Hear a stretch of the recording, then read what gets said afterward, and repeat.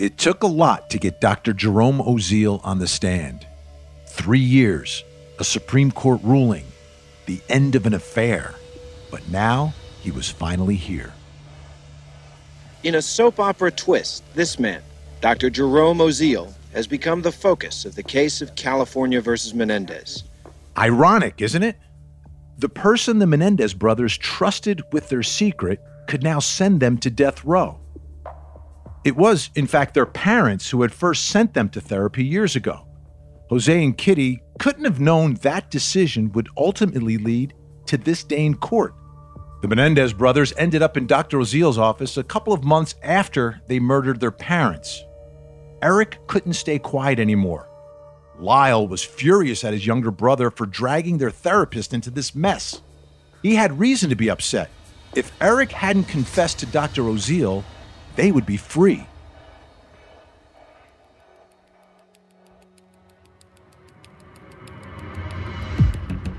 I'm your host, Vinny Politan, and this is Murder and the Menendez Brothers, a Court TV mystery. I'm a former prosecutor and journalist and now lead anchor for Court TV. Today, Episode 4, Rhyme or Reason. As you'll recall, the California Supreme Court had already ruled that the brothers' taped confession couldn't be part of this trial.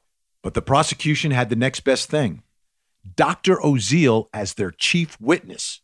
He was the only person who could testify about the brothers' motives.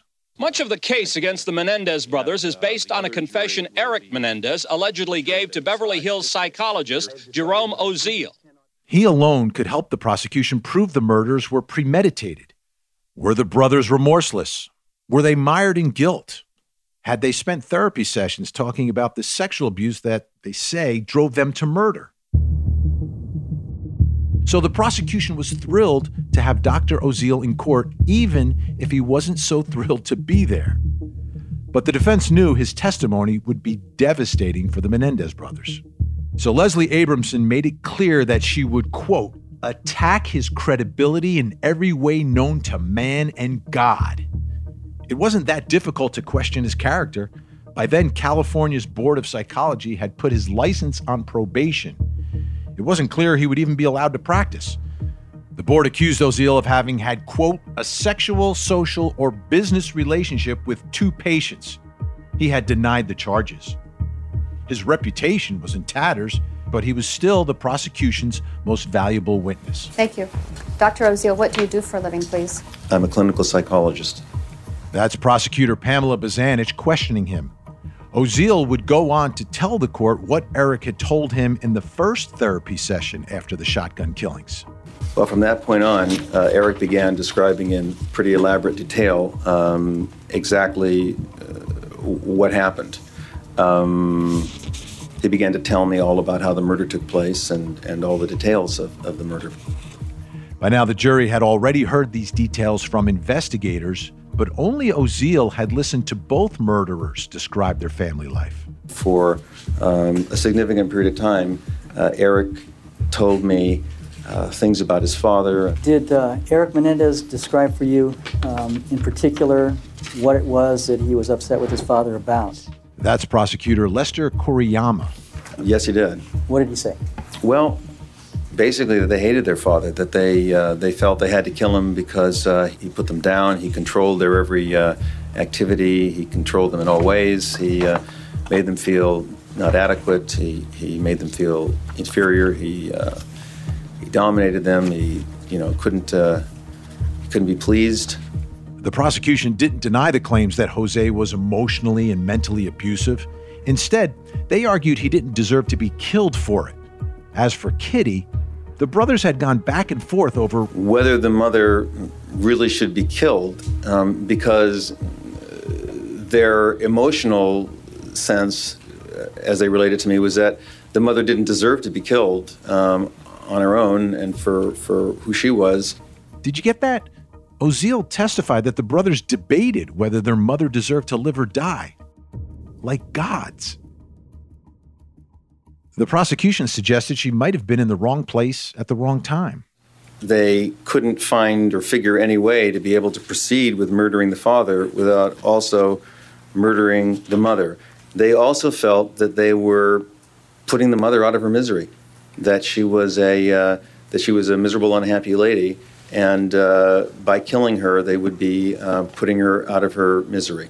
Putting her out of her misery, as though Eric and Lyle felt like they'd done their mother a favor. But the therapist did make clear that Eric was shaken up as he talked about the murders. He had to get it off his chest. Eric felt a need to commit the murder relatively quickly, or he basically thought that he would lose the emotional ability to commit the act. Lyle, on the other hand, wanted to take some time to plan it out more effectively, to make sure that it was as perfect as could be.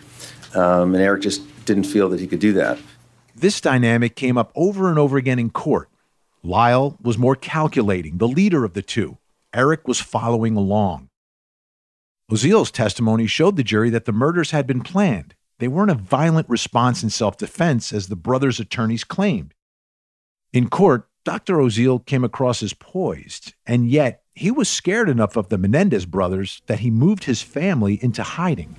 I felt in the prior session that there was a strong threat to my life. Both juries were present at this time.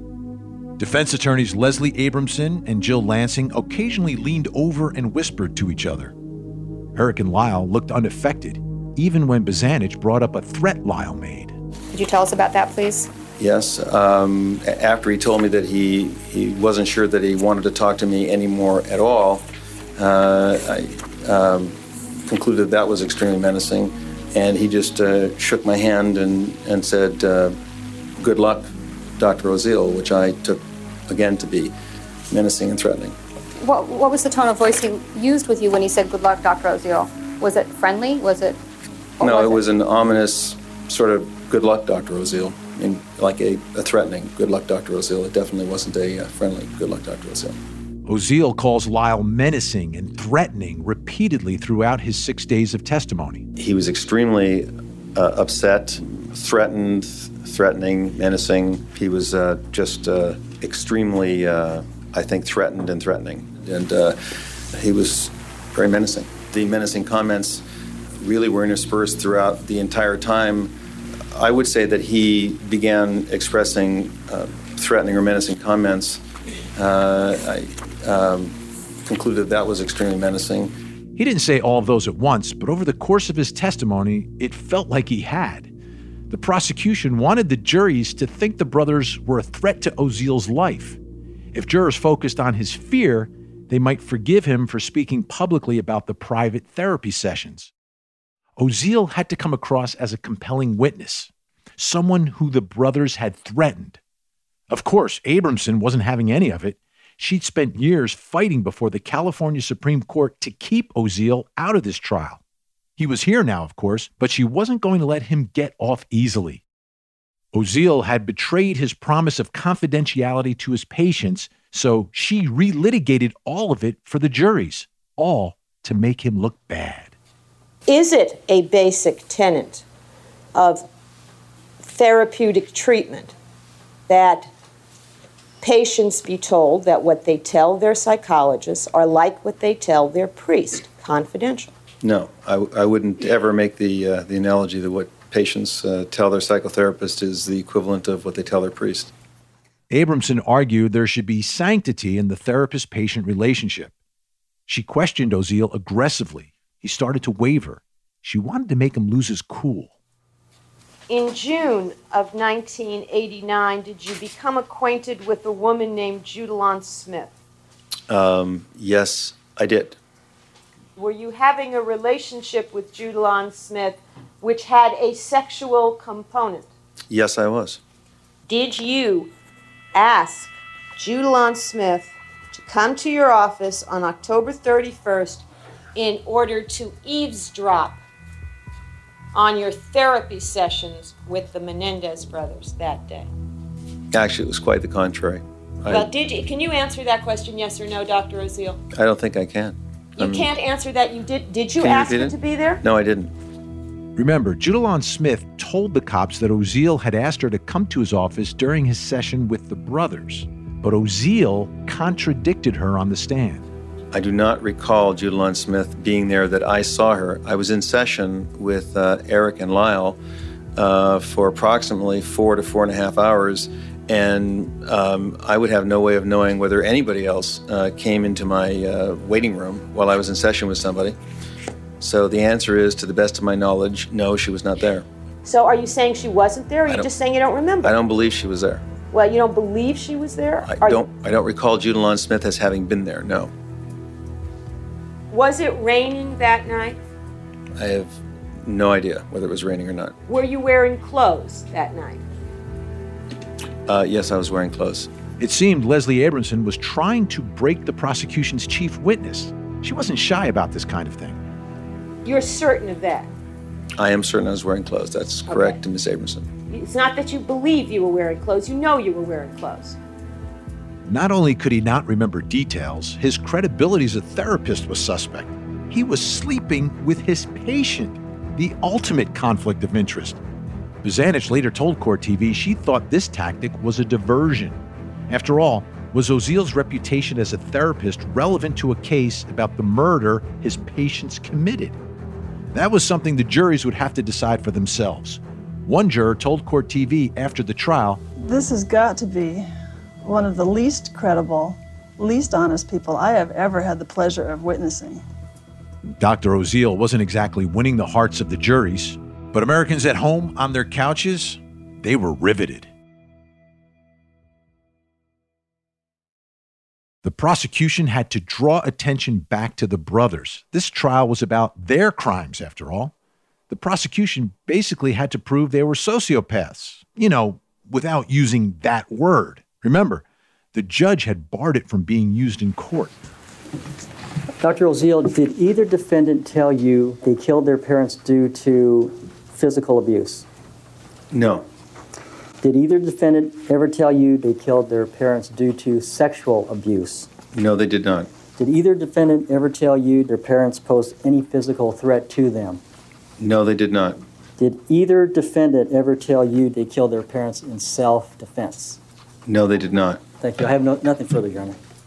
The prosecution argued that if the brothers had gone to Oziel, of all people, to confess the murders, they would have talked about their motive too. But to the defense, that was a high bar. To do that, he would have had to reveal the shameful, in his opinion, secrets that he had spent most of his life concealing.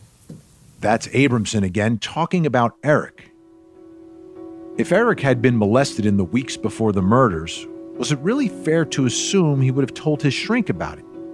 In the 90s, there wasn't a whole lot of understanding about the shame and guilt that sexual abuse victims experience. But Abramson was trying to get people to wake up. So was Paul Menendez, a child abuse specialist and lawyer who spoke to Court TV shortly after the Menendez trial ended. He had served as an expert for the defense. People who kill their parents now are not seen as they used to be 10 or 15 years ago as being crazy or just being evil, the evil seed. Now there's a rhyme and a reason to it, just like with battered women. But remember, he's an expert at the forefront of this field. Some of the public did not see a rhyme or reason behind these killings back then. Decades later, we understand a little more about how hard it is for a victim of abuse to speak out. The truth is that sexual abuse is shockingly common. This is Dr. Susan Clancy. She began studying child abuse at Harvard in 1995 and has written a book about it called The Trauma Myth. Today in the United States, 1 out of 10 people has been touched by someone in a sexual way as a child. And 90% of them will never have told anybody as a child. And that's the reality. And what that shows is it's shockingly common and it messes people up. People afterwards feel ashamed, they're depressed later on, they have sexual issues. This is a massive public health problem. But at the time, the prosecution and some of the public wasn't buying it. Here's a juror who spoke to Court TV after the trial was over. I didn't buy the sexual part of it because there was no evidence shown to me. Where was it? Buzanich herself later said, People have to be held accountable for what they do, regardless of how they're feeling, because there are a lot of abused people who don't commit crimes. And even if abuse could justify the crime, the question for Court TV reporter Terry Moran was, how do you prove abuse? That's a tough obstacle for the defense. As the day for the brothers to take the stand approached, the number of Court TV subscribers grew. When the trial began in July of 1993, Court TV was only on a small number of cable systems in Southern California. But there was a buzz that was going on in Los Angeles, and people started calling their cable companies and saying, hey, we want to watch that Menendez trial. That's Robert Rand, the author and former reporter. Within a period of several months, Court TV ended up on almost all of the cable systems in Southern California and on many other cable systems around the country. Court TV added 3 million subscribers nationwide about a month into the trial. By this point in the trial, the brothers had taken on a kind of celebrity. Some people found them attractive, others took up their cause. Victims of sexual abuse wrote them letters. Fans called into Court TV saying incredible things. We had a few coworkers read them for us. Lyle is a phony, cold-blooded killer. I hope there's zero chance for acquittal. I believe that Lyle's telling the truth. When Lyle purchased 3 Rolexes, who is the third one for? The LA Times quoted a 24-year-old woman named Regina Woods who was camping out in front of the courtroom to get a seat for Eric's testimony. We had someone read this one, too. I just think they're both so cute. I hope they won't be convicted of murder. These fans had only gotten a chance to catch glimpses of the brothers on television. They hadn't spoken yet. Eric and Lyle looked so strikingly similar with the same deep-set eyes. But by his demeanor, it was clear that Lyle was older. He seemed more in command. His face was stone cold most of the time. He didn't give much away. Leslie Abramson had Lyle wear cashmere sweaters that were in grays and blues most days. Eric, the younger brother, wore pastel-colored sweaters of pink and seafoam. Eric had a thick head of curly hair and a widow's peak framing his chiseled face. Compared to his brother, Eric seemed nervous, less sure of himself. It was now fall. The defense had been waiting for the right moment to bring the brothers forward to defend their own crimes. Lyle went first. Joseph Lyle Menendez. Before we listen to the testimony of the Menendez brothers, I have to warn that there's quite a bit of graphic detail about sexual abuse in the rest of this episode. If you need to tune out, I would recommend doing so now until the next episode. Did you love your mom and dad? Yes. And on August 20th, 1989, did you and your brother kill your mother and father? Yes. Did you kill them for money? Is that no? No. Did you kill them because you wanted to pay them back for the way they had treated you? Excuse me, I reject that as being reading. Overall. No. Why did you kill your parents? Because we were afraid. With those words, the defense began to get at the heart of their case. The brothers killed out of fear for their lives, not for greed. It was kill or be killed, Menendez testified, saying that he and his younger brother Eric had threatened to go public about years of alleged sexual abuse at the hands of their parents, Jose and Kitty Menendez. Lyle and Eric decided to strike before their parents could, attacking them in the den of their Beverly Hills mansion. If the defense team could prove it was self-defense, they could save Eric and Lyle from the death penalty at the very least. Here's law professor Lori Levinson. It certainly, frankly, is not a defense to say that I had to kill them because I had been abused. There are other legal requirements on self-defense. That's why they were really arguing more like an imperfect self-defense. Imperfect self-defense is a legal idea that essentially means a defendant believed they were facing imminent danger. First, the defense asked Lyle about his father's violent behavior. He just grabbed me by the arm, and as soon as I got in the back of the car, he just punched me straight in the face. And I went back against the window, and he grabbed my neck. He said, "Don't ever embarrass me like that again, or I'll kill you." What did you do? Well, I didn't do anything. I just sat there. I had blood all over my shirt. Then, the defense asked Lyle about Kitty's verbal attacks. She would be throwing things and screaming and flailing and wanting and trying to hit you and saying you're a bastard. And she cursed a lot. And that wait till your dad gets home, I'll tell him the things that you didn't do today, and I wish you were never born, and why can't you be like your brother, and what's the matter with you? And then I would try to say something. She would say, shut up, I don't want to hear it. You're stupid, I hate you. How old were you when you heard things like, I wish you were never born? So, 7. About an hour into his testimony, Lansing began to ask Lyle about the sexual abuse. And between the ages of 6 and 8, did your father have sexual contact with you? Yes. And how did it start?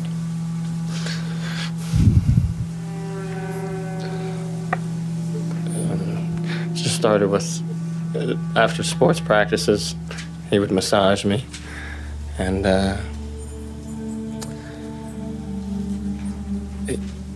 we would have these talks, and he would show me, and he would fondle me, and he would ask me to do the same with him.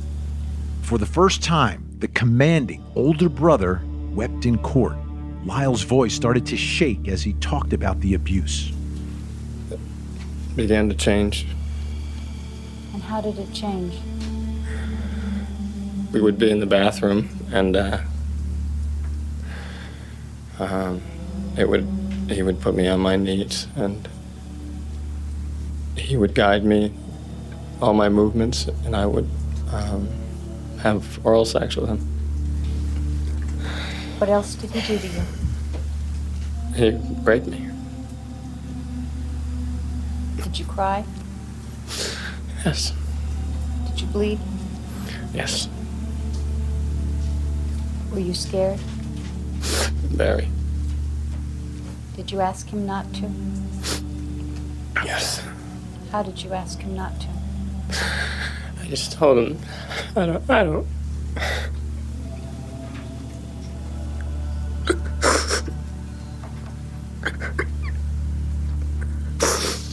I'm sorry.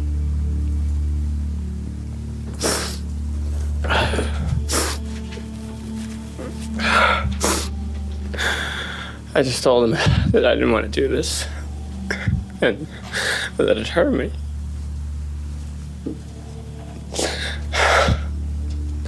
And he said that he didn't mean to hurt me, and he loved me.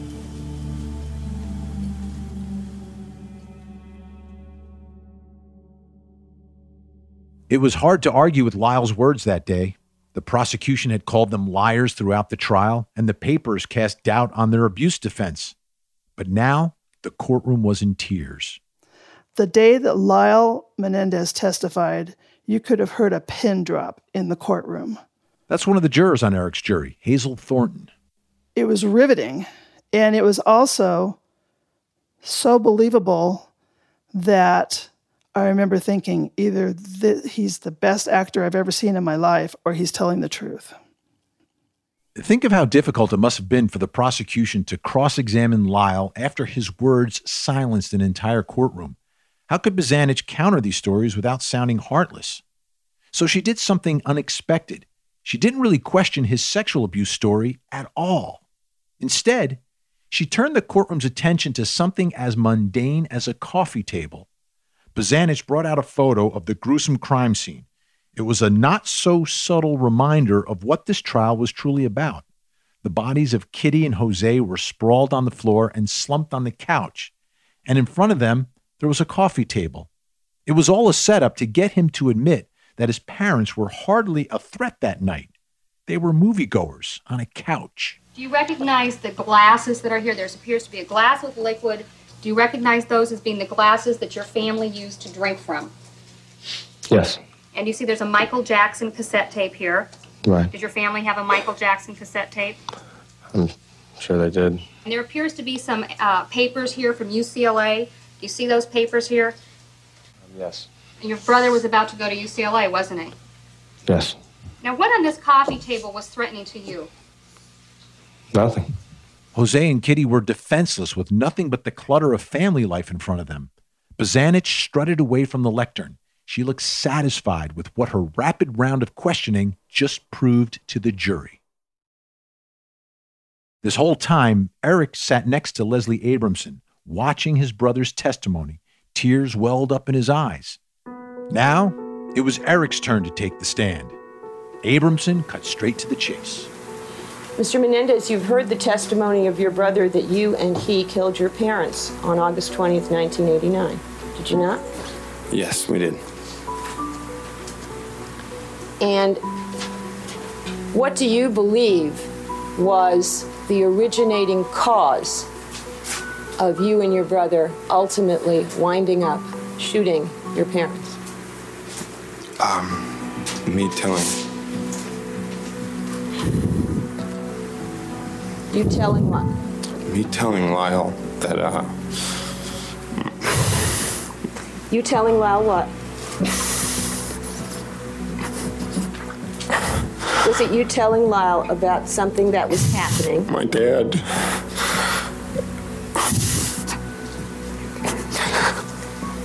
My dad had been molesting me. I wanted it to stop. Eric said he endured abuse until just before the murders. He seemed to feel guilty for having caused this whole mess. He was desperate to not let his childhood secret become public. I knew it was extremely abnormal, and I wasn't going to let anyone find out. The mood was still somber in the courtroom, but Eric was no longer crying. He spoke more plainly now. Did you think what was happening with your father was all his fault, or did you think it was partly your fault? No, I thought it was partly my fault. In what way was it your fault? That I never stopped him, and that I let it go on. What were you thinking of doing? I was thinking of just killing myself. I was in a daze, and I didn't know what to do. And I just wanted to die. Life no longer mattered. And I didn't know what to do. I thought of telling Lyle. I thought I couldn't do that it would be too embarrassing, and that I couldn't admit it. The brothers took the stand for 18 days in total. America was watching closely. These 18 days convinced some jurors that the brothers had to do what they did, but not all. The abuse helps explain how they might have reached the conclusion that their lives were in danger. Whether or not somebody abuses you, you do not have the right to kill them or to hurt them, and you should be held accountable for that. The debate between jurors was happening outside of court, too. During the trial, Court TV had opened up its phones to the public, whose calls would air some nights. I do believe that the boys were sexually molested. If they hadn't been caught, they would be getting away with the world. As the trial progressed, the prosecution didn't interrogate the brothers about the sexual abuse, but they did try to catch them in lies, and it worked. And even though you've lied in the past, you're telling the truth now, aren't you? Yes, I am. The prosecution's Lester Kuriyama was reminding the juries that these brothers lied from the get-go. Then Kuriyama asked what he really wanted to ask. Did you truly go to the Santa Monica Big Five store on the morning of August 18th to buy these handguns? Definitely. And without a doubt, I did. You and Lyle did? Yes. And you and Lyle actually looked in this case and you selected these guns and you were told you couldn't leave the store with those handguns because there's a 15-day wait? Yes. Kuriyama set him up perfectly. Mr. Menendez, did you know that Big Five stopped carrying handguns in March of 1986? No, I don't know that. Eric was caught in a lie. The mood in the room shifted. A reporter in the courtroom said some jurors looked visibly shocked. This was the prosecution's strategy. If they could show Eric had lied about the shotguns, they could imply he'd lie about anything. Most of the issues raised in court were polarizing politically and socially back then, and might be controversial even today. Our criminal justice system asks jurors to find solutions to difficult problems, problems that we as a society have yet to resolve. The challenge for the Menendez jurors is to decide how to balance our traditional rules of legal responsibility with new notions about what makes people tick. What are the psychological effects of abuse? Is the legal system equipped to deal with this level of family dysfunction? Should victims be punished for killing their abusers? The jurors not only had to wrestle with these issues, they had to come to a consensus. People watching at home were split too. And even though many people think as the OJ case is the case that marked everyone participating in a case through television, Menendez, at least here in California, was the beginning of that. We know a thing or two about divisiveness in this country in our present political moment, but in that moment, in the mid-90s, the Menendez trial was divisive in a way that even politics was not. You wouldn't expect that from a trial about two brothers murdering their parents. But this trial became so much more than a murder trial for America. The case seemed like it could go in any direction. Would it be manslaughter or first-degree murder, life or death? And was there a chance both juries would decide different fates for the brothers? As fall turns to early winter, the trial neared its fifth and final month of testimony. But the judge had one last surprise coming. Remember the confession tape that had been withheld from the jury? The one where the brothers told Dr. Oziel they'd killed their parents? It was about to be played for all to hear. There's no way we never could see it without the father. That was something that we had to really, it was a big thing holding us back from killing my father, is that we thought that we would just kill dad and eliminate the father. And the confession tape and more next time.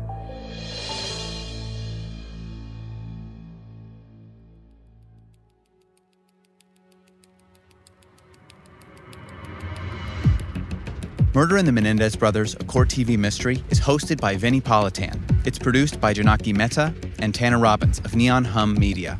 Our editor is Catherine St. Louis. Our engineer is Scott Somerville. The executive producer at Neon Hum Media is Jonathan Hirsch. For Kate's Network Original Productions, Sophia Kelly is the Senior Vice President and Sean Cameron is the Senior Director. Production assistance is provided by Kate Mishkin and Haley Fager. Special thanks to Natalie Wren.